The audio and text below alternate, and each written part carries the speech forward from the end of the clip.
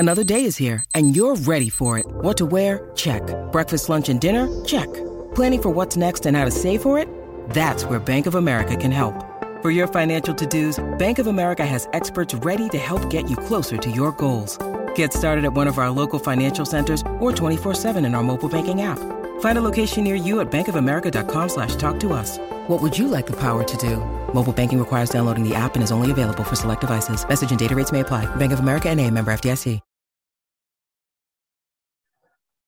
Hello, welcome to the Snooker Scene podcast. I'm Dave Hendon. This week we're going to be looking back on Judd Trump's foray into 9-ball pool. He was at the US Open last week with, of course, Phil Yates, who was commentating for Sky Sports. Phil is back in Blighty and joins me this week. We'll also get to your emails later on as well. But first of all, Phil, some sad news, of course, this week. Alan Chamberlain passed away at the age of 78. He was a very well-regarded, well-respected referee. Passed his first referee's exam in 1965. He retired in 2014. So that's nearly 50 years of good service to the game. We knew Alan well. He was a good guy, wasn't he? Well, he was a really good guy. He hasn't been on the circuit, as you say, for quite some time. We already missed him, but the news yesterday was very sad indeed. Two things I'll say. I'll split up the relationship I had with Alan into personal and professional. I always got on really, really well with him. He served the game phenomenally well. He was always good company, always sensible, always good fun. As regards to being a referee, I think he was one of the best ever. I really do. He was strong. He was powerful. He wasn't frightened to make what he might perceive to be an unpopular decision. And, of course, he was involved in many of the game's biggest moments. You know, one person today who will be very sad is Ken Doherty, because Alan refereed Ken Doherty's World Championship final victory over Stephen Hendry. So he shared the day, if you like, with Ken, the 2 days. And he also, I think, officiated in 7 Masters finals. He was a fixture down there at what was then Wembley Conference Centre. And I was really sad to hear of his passing. Yeah, the sort of era where you associate Alan, I guess it was the John Street, John Williams, Len Ganley era. What links all of them? They were all very, very tough. You know, you knew if they refereed a match, they had the authority. That there may be the odd call you didn't agree with, but they had the authority. There was no concern about, the match wouldn't be done properly. And I remember, as you know, I started working for WPBSA, and the first tournament I went to, I had to have a meeting with Alan and John Williams because they ran the UK tour, in effect, the Challenge Tour at the time. And, these are people I'd seen on TV. I kind of, to me, they were famous. I was coming in, a young guy, new to the sport. They could not have been nicer to me. They could not have been nicer. And I think that's the thing with the refs, isn't it? And it's true, continues to this day. They're all good people because they're not in it for the glory. They're certainly not in it for the money because there's not a lot of that. They're in it because they love the sport and they want to be involved. And, they do a fantastic job. They do. And, of course, there's another sport as well that will be mourning Alan's passing today because he did so much great work in billiards as well. It's what you say about that first meeting with him. And I was the same when I came into the game. He was very welcoming to me, but he did a lot of good work with billiards. And, the best thing I can say about Alan Chamberlain is this. I've had a frame of reference because I've been involved in the game now for 33 years professionally. So I've seen lots of generations of players and I've seen lots of generations of referees. And the best I could say about Alan is this. The standard of refereeing today is, I think, collectively the best it's ever been. Alan could have slipped into that group seamlessly. He was top notch, and for me, he'll be sorely missed. Yeah, and I'm sure everyone in the sport agrees with that, and of course, we send our condolences to Alan's family.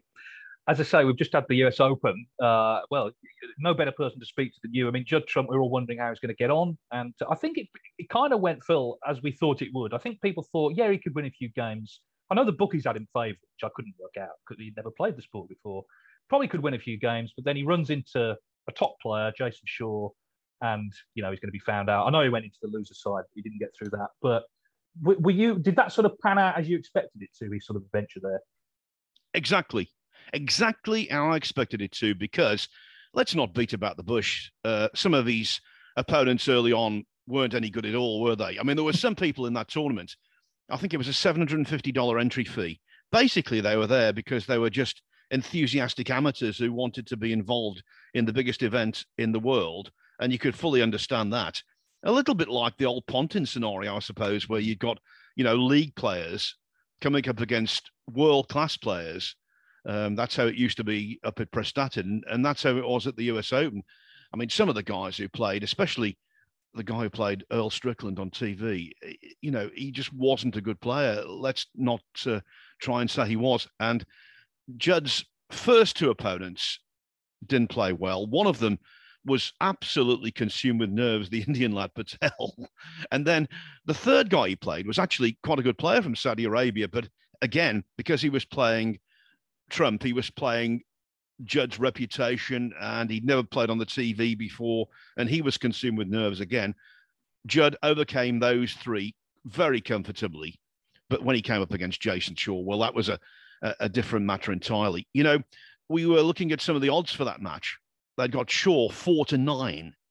Now, he should have been 1-10 for me, because he's played that game for years and played it at a very, very, very high level.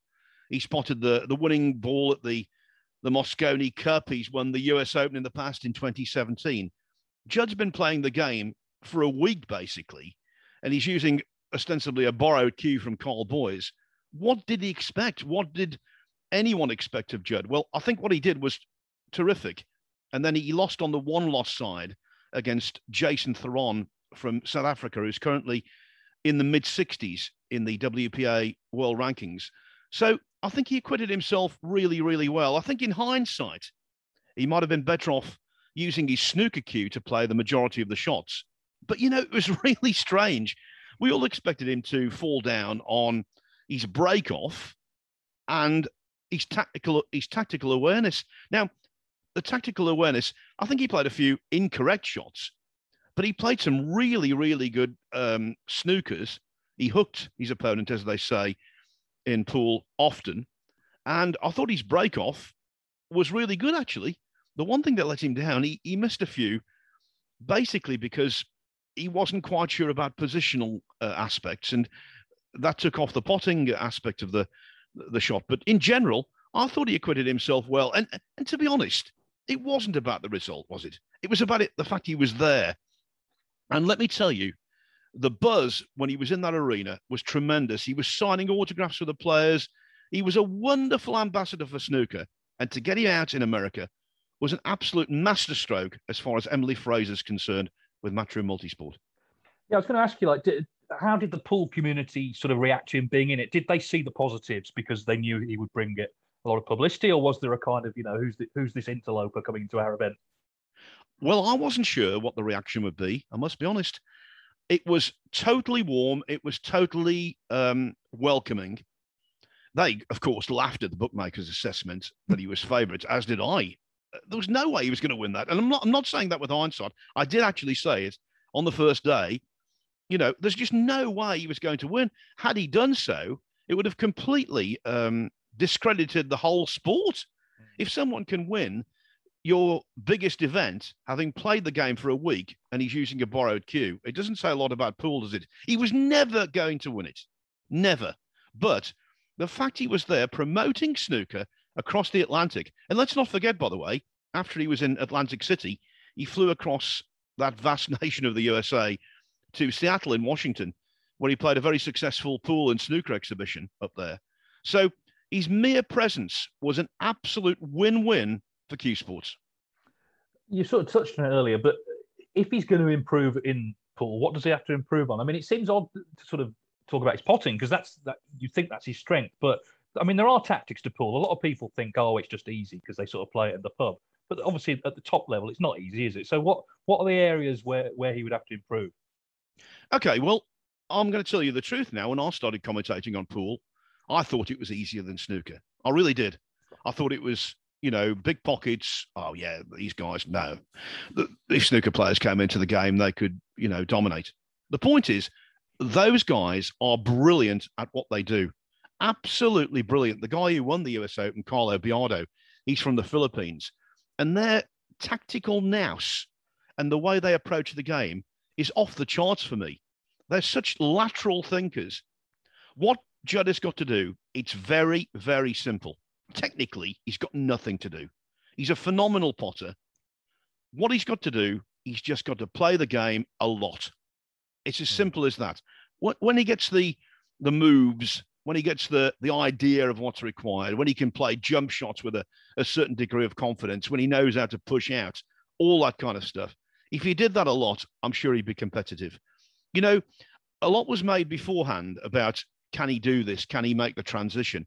And we were talking about Steve Davis, who got to the semi-final of the World Championship. We were talking about Tony Drago, former MVP at the Mosconi Cup, making the transition.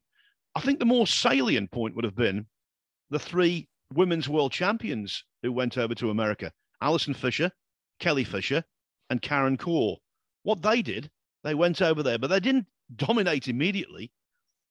Alison, I was speaking to her at the World Championship earlier this year in June, and she was saying, basically, she went over there and just for 6 months hibernated away, playing with good pool players, understanding what was required. And then when she'd had that relatively brief apprenticeship, she went onto the circuit, and within a year or two, she was absolutely dominating, and she still wins tournaments now, as indeed does Kelly Fisher, who, by the way, just before the US Open, won the latest event on the WPBA Tour, which is the big women's tour over in the States. So it's all about, for Trump, just playing more. But whether he wants to, now that's an entirely different matter, because if you're playing a lot of pool, you're not playing as much snooker. Yeah, the event was, of course, in New Jersey. It came across well. I thought I saw quite a bit of it on Sky Sports. What was it like to be there? Well, as you know, Dave, my big pleasure in life is going to the States on vacation. Since 1991, I've gone either once or twice a year. I don't drink or smoke. I don't do anything apart from work, but I do go to the States to play golf, and I love the place. I absolutely love the place. And to be deprived of being there for 2 years was very hard for me to take, actually. It was the hardest thing in many respects I've had to deal with in terms of being deprived of a big pleasure. So when I got in that car from the airport from Philadelphia to Atlantic City, I was quite emotional, actually. So I bet you it was a limo, wasn't it? Well, extraordinary. I mean, I was the only one flying. I was the only one flying that day. They said, "Oh yeah, there's a car picking you up." There's the car. It's a stretch limo, a black stretch limo. I mean, I felt like sort of, I don't know, a rock superstar when, as everybody knows, I'm the complete opposite of a rock superstar. But no, incredible. The journey was beautiful as well, actually, through the Pinelands Reserve. And then we hit the coast in Atlantic City. But the actual tournament, to be honest, when I walked into the arena on the first morning, it was at 7:00.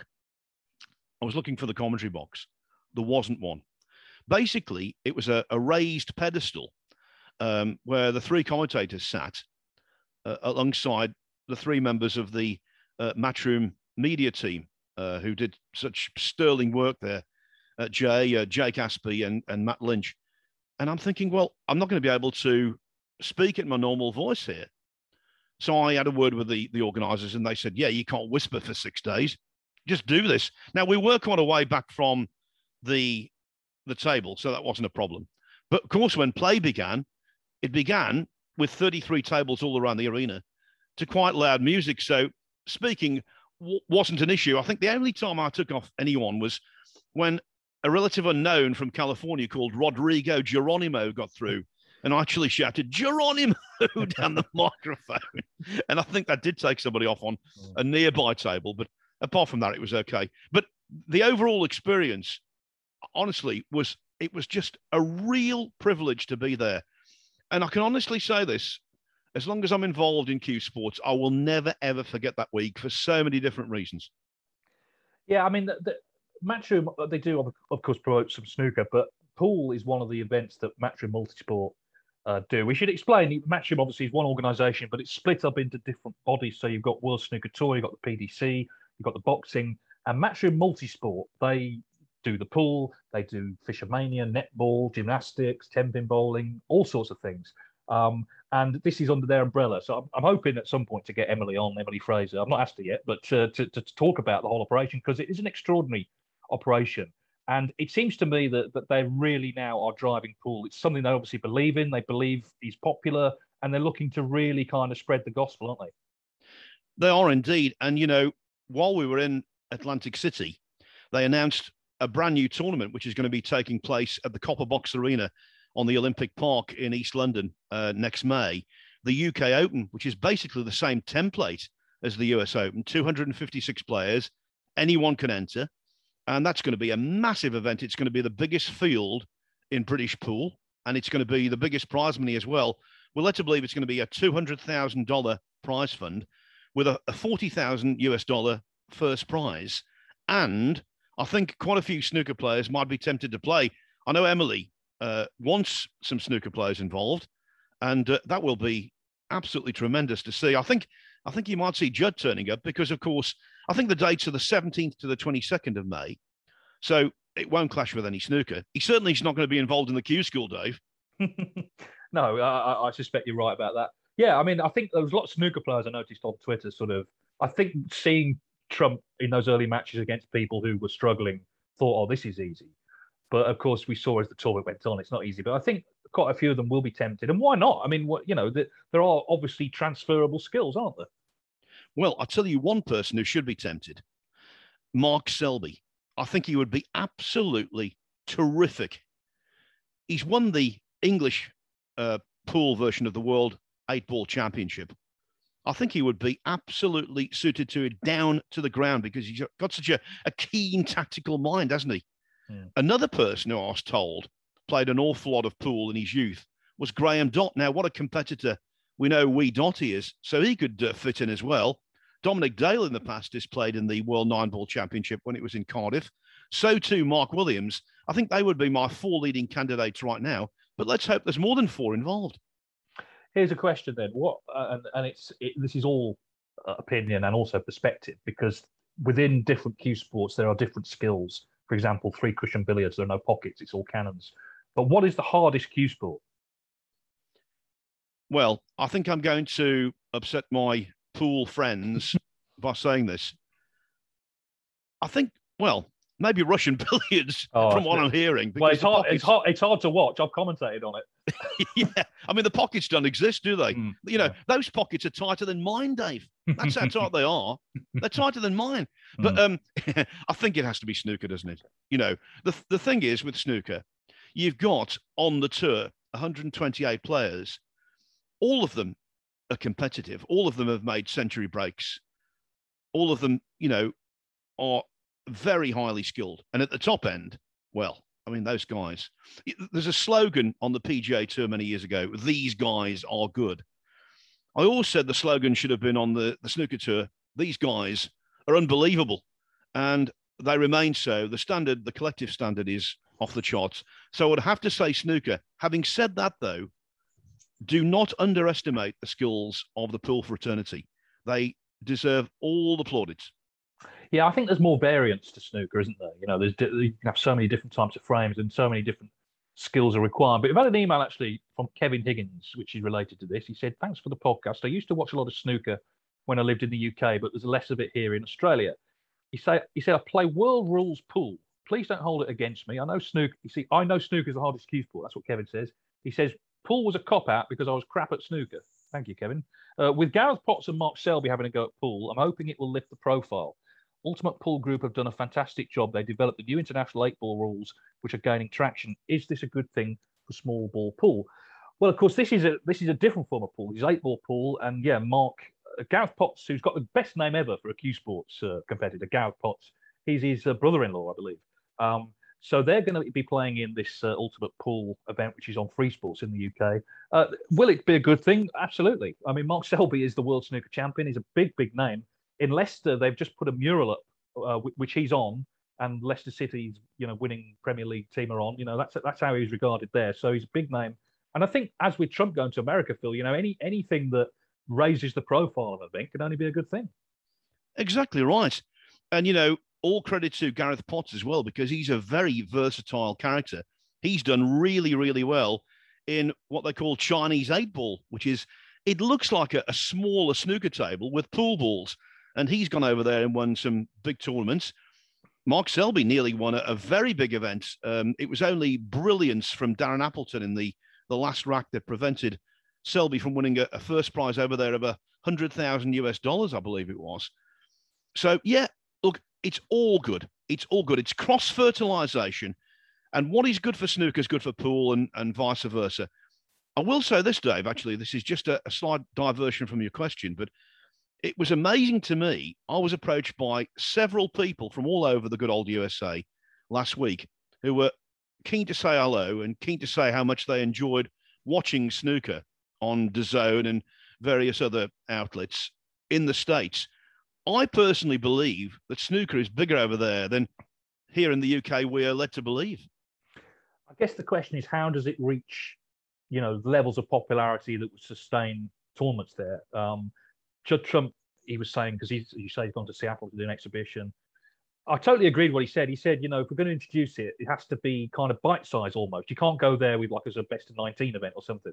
You've got to give them a taster. And even if that's 6 reds or if it's the shot clock thing, show them, sort of the basics of the game. But it's a different culture, isn't it? It's very much sport in America is very much entertainment based. So how snooker fits into that, a little bit like cricket, I guess, might be difficult. Yeah, I'll tell you what, though, you could actually kill 2 birds with 1 stone here. When I first came on the circuit, and I think it was the same when you came on the circuit, there was an argument to say there were too many invitation events and not enough ranking events. Now, I think it's gone completely the opposite. I don't think there are quite enough invitation events, to be honest.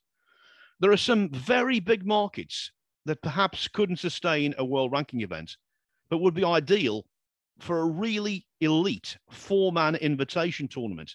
Now, I'll give you 3. Poland in Eastern Europe, which has got an extraordinary interest in the game. They've had a minor ranking event, of course, the Gdynia Open. But I think if you took a 4-man event out there to, say, Warsaw, that would be really successful. I met a person over in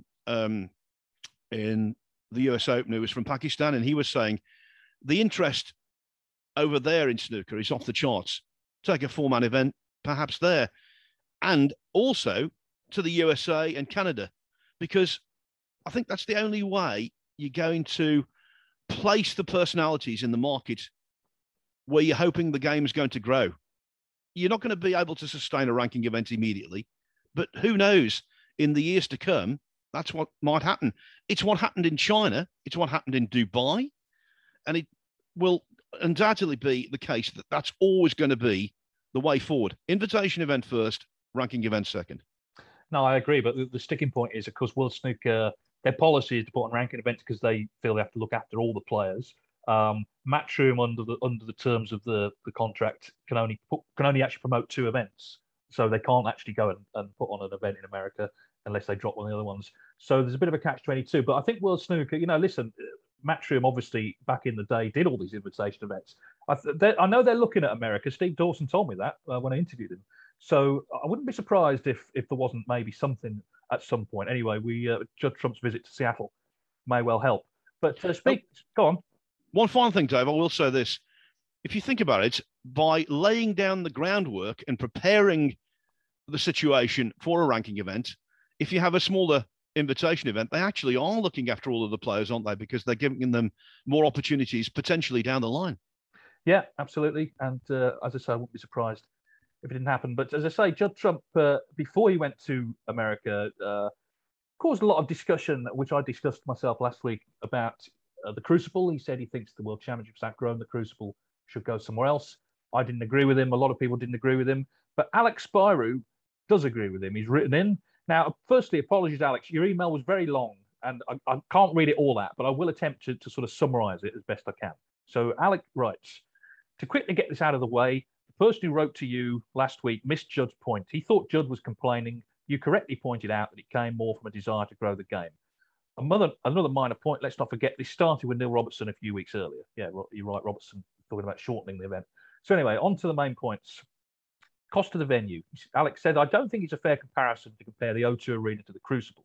As you said, snooker is not conducive to an arena of that size, but an arena just another 25 to 35% bigger would be appropriate and cost a lot less than somewhere like the O2. But let's assume the cost is £150,000 plus cost plus 50,000 assumed money from local Sheffield Council. I'm not sure where you got those figures from, but anyway, we'll continue.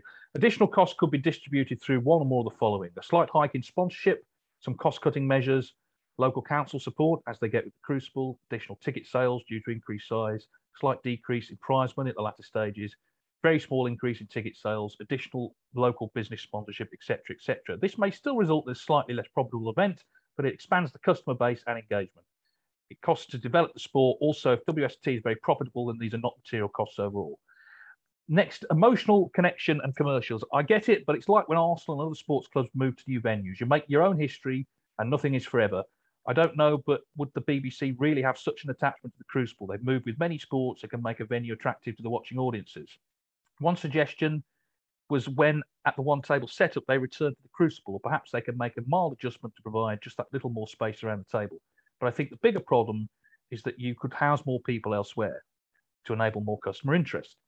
On shortening matches, he says that they could put on additional matches to fill the same airtime, e.g. exhibition matches, celebrity matches, perhaps played against pros who may have been knocked out or not due to play for a few days, or past masters. Basically, it's an opportunity to test out possible new interesting formats. These extra events could even be a draw for those early round days or matches where ticket sales are typically lower. Surely it's not an impossible formula to construct compelling TV with what snooker has in its toolbox.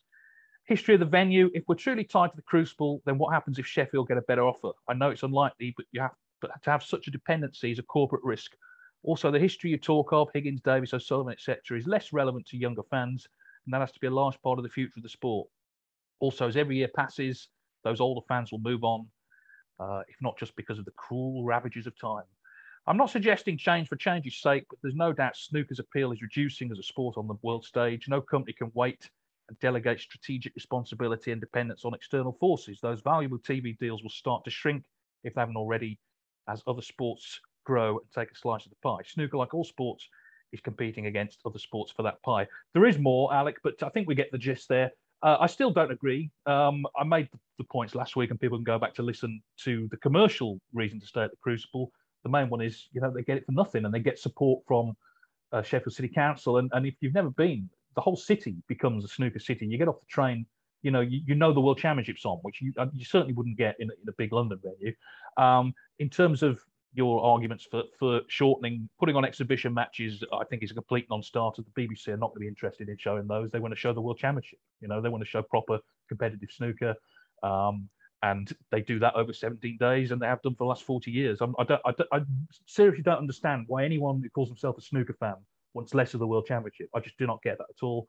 But listen, absolutely entitled to your views. Phil, you've been going to the Crucible a long, long time, longer than me, longer than most people. What's your opinion on this? Well, look, the greatest moments in snooker happen at the Crucible. They always have, and let's hope they always do. All of this talk about moving from the Crucible and about reducing the number of frames is rubbish. Utter rubbish. It's the best thing we have. If you've got something that isn't broken, don't change it. It's not broken. It sells out. People love it. You need history for credibility. That's as simple as that. Look, I'll give you an example. Next year, the RNA, the Royal and Ancient Golf Club, are putting on the 150th Open Championship. The Open began in 1860. 1860, right? Where are they going to play it? They're going to play it around the old course at St Andrews. Now, some people would say that's not really now a good test for top-level players. If it's calm, the scoring will be ridiculously low for a major. But when you're standing watching a hole there, the ninth maybe, around the turn, in the gorse bushes, in all that history, it's phenomenal. When you're sitting in the stand on the 17th, the road hole, the vibes unparalleled. And it's the same at the Crucible. It's the same at Wimbledon. Look, Wimbledon is not the biggest tennis arena. It's not as big as the US Open. I don't know about Roland Garros or the Australian, but, okay, it's not about size. It's about history. It's about what it means to people and having a frame of reference. This is where Dennis Taylor potted the black. This is where Stephen Hendry won his 7th world title. This is where Jimmy White made that wonderful 147. That's what it's about. It's not about sponsorship or money or about trying to get more people in. It's about history and having something to say, this is what we're proud of. With regard to Neil Robertson's comments about the the tournament about reducing the number of frames. It shouldn't be reduced. I would have one slight caveat about that, actually. I think the semi-finals, I don't mind the actual number of frames played.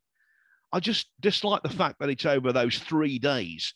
I think that the first day of the semi-finals is a damn squib. There's no doubt about that for me, because you got one session of each semi-final, and it's sort of, oh yeah, well, it doesn't really mean a lot, especially when they sort of finish 4 each or whatever. But that's a very minor point. The Crucible should be kept at all costs. And I think as long as Barry Hearn has anything to say about it, as long as Steve Dawson has got anything to say about it, it will be. By the way, I think Alex made a very cogent argument in his email, and it was really good that he took the time to send that. But I totally disagree with what he's saying. If you took it to another venue, that's precisely what it would be. Just another venue. The Crucible is different. When you walk through those doors, it really does send a chill down the spine, because it is one on its own.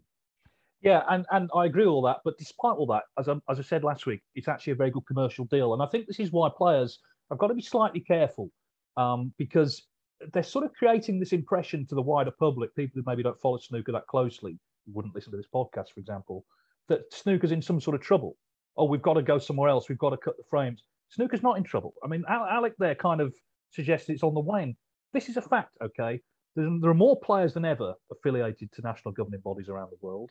There are more viewers than ever because there are more platforms to watch on. You mentioned the people you spoke to in America. You know, it's not that long ago they wouldn't be able to see a ball of it. It's on streaming services. You can watch it pretty much anywhere in the world, and people do. The World Championship now, we talk about the 18.5 million, 85. That was just in Britain. Around the world now, hundreds of millions of people watch snooker, and certainly the World Championship. So there isn't actually a crisis. And you look at the money that the likes of Judd and Neil are earning. What's the problem? what have they got to complain about? Exactly.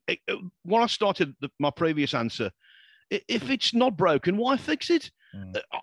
Look, we're living in an age, and bear in mind, COVID was an incredibly, and remains an incredibly big hurdle for snooker to clear. And yet we're living in an age that it is, well, I don't think the game has ever been more prosperous on an international level. Okay, I think in the UK, undoubtedly, figures in the 80s were, well, ridiculous, weren't they? But internationally, it's fantastic. And you don't kill the goose that lays the golden eggs. No, I mean, I've said before, I think in the UK, I know this is a bit British-centric, but that's because we live here. In the UK, in terms of free-to-air television, there are more days of snooker than any other sport. If you add up the BBC, ITV4, Quest, who show the Home Nations, Free Sports, who show the Championship League, it's over 100 days just on free-to-air television. No other sport has that. You know, it's incredible. And that is the vote of confidence that the broadcasters have in snooker. And the BBC, if the BBC want to show 17 days, let them show 17 days. Why would it be better for them to show 12 days? I don't get that at all. Yeah, absolutely. I'll give you one little anecdote about the Crucible as well, which I think is pertinent. A few years back, I can't remember now, they all melt into one, but a good friend of mine, Jim White, emailed me from Canada and said he's got a couple of friends coming over. Would it be okay to show them around backstage? And I said, yeah, of course, no problem. So we met up, and I met them at the stage door. I'd arranged for them to just come in with me to have a look around backstage. And I just took them into the interview room, the press room, all that kind of stuff. And you would have thought they would have had a tour of Buckingham Palace. I mean, they were overwhelmed by this. They couldn't believe they were seeing basically behind the scenes at the Crucible.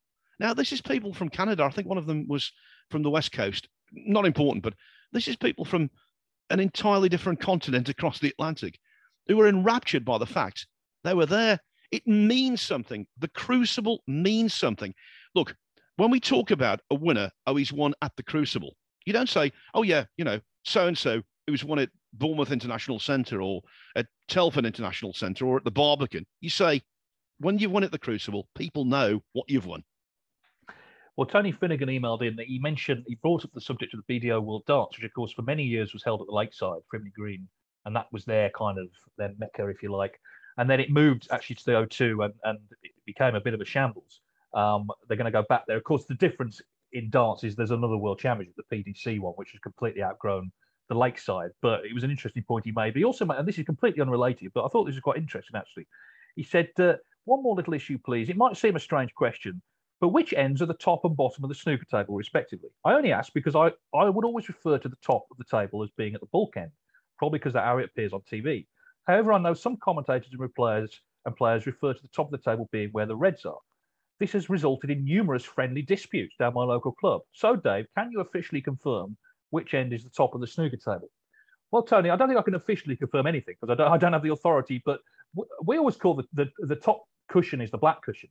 And I guess I always assumed it was because when you break off, you're looking towards the top of the table. Is that right? Yeah, that's how I commentate. And I follow the example of Clive Everton in that. Basically, the top cushion is the black cushion and the bottom cushion is the ball cushion. I know, and I can understand the confusion because it should be the other way around. It definitely should be, but it isn't. You see, the thing is, the top of the table is from the player's perspective when they break off, and the bottom of the table is obviously the opposite end. So, yeah, the top cushion is the black cushion, and the bottom cushion is the ball cushion. It's like that old, for those of you watching in black and white, et cetera, et cetera. Anyway, Paul Prescott, this is going back to the pool. He said, whilst watching the recent 9-ball US Open featuring Judd Trump, I suddenly thought about something I'd like to see in the snooker shootout. That is a spotted white ball. Obviously, the shootout is the closest thing snooker has to the format of 9-ball, and being able to see the spin on the white is something I find fascinating. Don't think it will be appropriate for other tournaments, but I think it will give viewers a better appreciation of the skill involved and how often the players use side and screw and how it affects the path of the cue ball. Well, Paul, I mean, Sean Murphy's a big advocate of that. I think in all tournaments, for the same reason. I wouldn't be against that in the shootout. I mean, I don't think it would. The sky wouldn't come crashing down. I don't think. I would be totally against it in any other tournament, barring the shootout, because I think it would take players an awful long time to get used to it. But I think in the shootout, why not? Every other innovation has been used, it seems. So, yeah, fair game. Absolutely get it in the shootout. Morgan Knock has two questions. Firstly, how much notice do the top-up players get before a tournament? Michael Giorgio must know he's playing every time, but the 10th or 15th player on the list is presumably waiting to see who enters withdraws. What if they need time off work or time to make travel arrangements? Well, this is pertinent, actually, because on just recently, the English Open, two of the Chinese players, Zhou Yulong and Zhang Jiankang, had to withdraw because they'd been in close contact with someone who had COVID. Now, on Saturday, or it might have been Friday, anyway, the day before the match, the replacement for Zhang still wasn't known. Presumably, they were doing exactly that. They were ringing around people. Forget who it was now. But it's the answer, therefore, is the very last minute. And as you say, if you do work full time, or you may be at the other end of the country, it's not always necessarily easy to get in and play. But I think the moral of the story is keep your phone on, because Ross Muir replaced Zhou Yulong, and he actually won his match. So he's qualified for Milton Keynes. So that answers that. Second one. Now this I think is a really interesting question because I've never heard it asked before, but we will answer it. He said, on TV broadcast, do they have a player as a pundit and a separate person, I presume an ex-pro, spotting for the director to get the right camera angles for shots? Or is the co-commentator doing two jobs? Well, of course, on darts, they have exactly that. I think Keith Deller does a lot of it, the Sky, doesn't he? He sits in the truck and he's guiding the director for the checkouts. The answer is they don't have one. And the main reason is this. The guys that cover snooker, particularly the camera operators, they do all the tournaments. They know the game inside out. They know where to stand. They know what shots to offer. Sometimes on commentary, you might say, oh, I wonder if that red goes past the black, and then they'll move into position. They're normally there already because they know they anticipate that. You can, as a commentator, cue the director and ask for a particular shot. But by and large, Phil, and we know the guys, they know the game, don't they? And that applies to a lot of the directors as well. Yeah, the vast majority of snooker directors are extremely good. The overwhelming majority of the camera operators, in fact, I would say every single one of them is just wonderful at what they do. And so consequently, the need for a spotter, there might be the odd shot. And I'll tell you where it occurs sometimes. where you see someone playing up towards a ball pocket, and it looks as though they're going to try and pot a red to a distant green or yellow bag, when in fact they're cutting it into a middle pocket. Sometimes that causes a little bit of confusion, but the amount of times that crops up, it doesn't warrant having a special person in the truck with the director telling them what shot is going to be played. We're very lucky in snooker because all of the people who work on it, i.e. directors and cameramen, do it full time pretty much. And so consequently, as you say, their knowledge of the rhythm and the way the game works is right up there. Yeah, I mean, just to explain how it works. So obviously the cameramen and women are on the floor of the arena, and they will offer up shots. So the director can see every camera, what every camera is transmitting, and it's up to them in the truck to cut between them to decide which shot to go for. So obviously a lot of the time you see that overhead shot, but they can cut to the floor cameras. They've got the jib that sort of glides around. It seems to have more cameras than ever. They've got cameras in the pockets. And I don't know, I mean, it's an extraordinary job. It takes a certain person to do it. Of course, earlier this year, we lost Steve Doherty, who was one of the best ever at it. He sadly passed away. But it would, I mean, I don't know, you have to be a certain person to be able to concentrate and to be able to do it. And a lot of these guys, of course, they work across loads of sports. It's an art in itself, isn't it? Absolutely. And of course, they love it when they're directing and there's a 147, stuff like that. They sort of seem to think it's their own achievement. But yeah, I mean, look, we've worked with all kinds of directors over the years, Dave. And I can honestly say, I've never, ever worked with someone who I think, oh, well, they can't do the job. They're all extremely good. Some are better than others. Obviously, that happens, in every walk of life. But certainly in terms of the home nations events for Eurosport on the BBC, the three big tournaments, the UK Championship, the Masters, and the World Championship, and specifically from our perspective, the ITV events, we couldn't wish for anything better.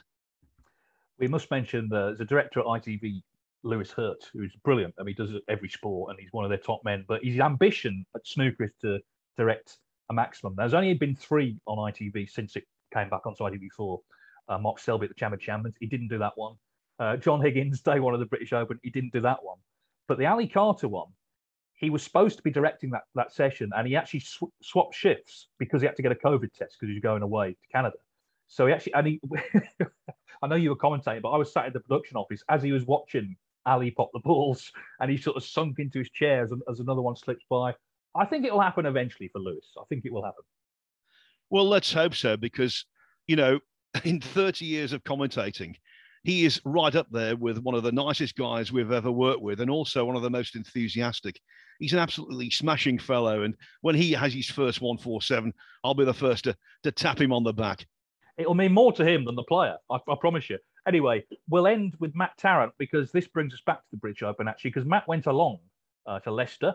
He said, I love the tournament, both on TV and live for the final. And he's got pros and cons. So the pros, he said 128 players in the tournament, an open draw, Mark Allen v. Ryan Evans, Stephen Hendry winning his first match, and then he says Hendry embarrassment. That was Gary Wilson. I will actually slightly defend Gary. He wasn't saying Hendry was an embarrassment. He said the whole match was. So he's including himself in that. It's important to say that because I know Gary got a lot of stick for that. Anyway, to continue, Matt says the Geordie local derby semi-final, a good final, great champion, great price to attend, and fantastic value entertainment. So they're the pros. The cons, the venue. Morningside Arena in Leicester. He said it's okay inside, but bar in a tent, challenging in a pandemic. Location not good, scruffy backstreet industrial estate. Chatted to Jason Ferguson afterwards, and he explained the problems with venues as evidenced by the Scottish Open move to Wales. I congratulated him on the tournament and all the work to get it on because I loved it. So overall, thankfully, Matt enjoyed his experience. Yeah, I think the venue is possibly a little small for an event of that size with so many players, because there's not, like you said, there's not a lot of sort of hospitality space. You can't, they had to put a tent up, as you say, but there wasn't a lot of stuff around it. They can't help the literal geographical location. Got to be said, they're a hell of a friendly lot at the Morningside. Big Dave, who runs it, couldn't do enough for you. But he enjoyed it, Phil, and I know you did as well. We were there. We did a preview, of course, before it. It went off well, didn't it? I thought it was a fantastic tournament. Yeah, we were in Leicester for 5 consecutive weeks, weren't we, Dave? We were doing the Championship League there, And then the British Open. At one point, I thought I might have to change my my forms over and pay my community charge in Leicester rather than at home. We were there that often. But yeah, I mean, look, I do agree with Matt's assessment, basically. I think the outside of the venue and the surrounds aren't the best, but the actual inside and the way it all worked and the support that the tournament got was fantastic. And you're right about Big Dave. He's the greatest host imaginable to the venue. One thing I would say about the British Open, if it is on next season, and, you know, please God, it will be, if they moved it, I think, a little later into the season where players were into stroke, as it were, I think it would be a better standard. And I think the number of shocks would be somewhat reduced. You can never say they're going to be completely eliminated because of the best of 5 frame format. So maybe if they took it into, you know, middle, late September, that might be a better slot for it. But in general, I thought the event was a real success. And just finally, Phil, while you're on, of course, the season has started and it sort of feels like it's sort of stopped again. I know there's qualifying, but next tournament's not for a couple of weeks. But we've already had a new winner, of course, Dave Gilbert, although, you know, that he wasn't a massive surprise winner at all. And Mark Williams, very much an established winner, British Open. The season to come, your prediction, is it going to be the sort of same old faces winning? Do you think we'll see a few new winners? I mean, it's hard to say, but what do you think? I personally think the establishment will be remaining intact. You can't say he's a new name because he's already won the Masters, but I think Yan Bingtao is going to have a very big season. He's very tough to beat. And I know for certain he's right at the top of the league when it comes to dedication. So I think he will have a big say in the season. But, you know, you look at the excellence of people like Judd Trump and Neil Robertson. You look at the class of 92. Like Mark Williams said, you know, we're not going away. We're like a bad smell. We're not going away. They're still around. So I think, yeah, and there's plenty of other top players as well. Let's hope the likes of Mark Allen come back into the winner's circle, because when he plays well, he's just sensational. So, yeah, I think the establishment now is going to remain as the predominant supplier of winners, but you always get the odd upset, and let's hope we do. I'll be interested to see how it goes in Belfast because, of course, the top players haven't played. They haven't played for weeks and weeks. They've been qualifying for some of the low-ranked players. But the top players, they haven't played. I think there is a German Masters qualifier, actually, so they will have had a couple of matches beforehand. But anyway, that's all to come. In the meantime, we're proud members of the Sports Social Network. Check out their other podcasts. You can email us snookerscenepodcast@mail.com. That's snookerscenepodcast@mail.com. Phil, thank you for your company, and thank you for answering all our questions. I thought you were a bit on the fence there about the Crucible. I thought you could have offered a more definitive opinion, but look, that's the point. It's everyone's opinion, isn't it? And everyone is entitled to opinions. Having been there, my first Crucible was 1978, actually. And when I walked in, I was 15 years of age. When I walked in, I thought, God, this is just extraordinary. And my opinion hasn't changed about that. One other player I have to say, by the way, who I think will do really well next season now that his confidence has been reboosted by winning at the Crucible in the spring, Mark Selby. He's going to have a good season. You would think so. Well, we will follow it all, of course, but that is it for now. We'll see you next week. Sports Social Podcast Network.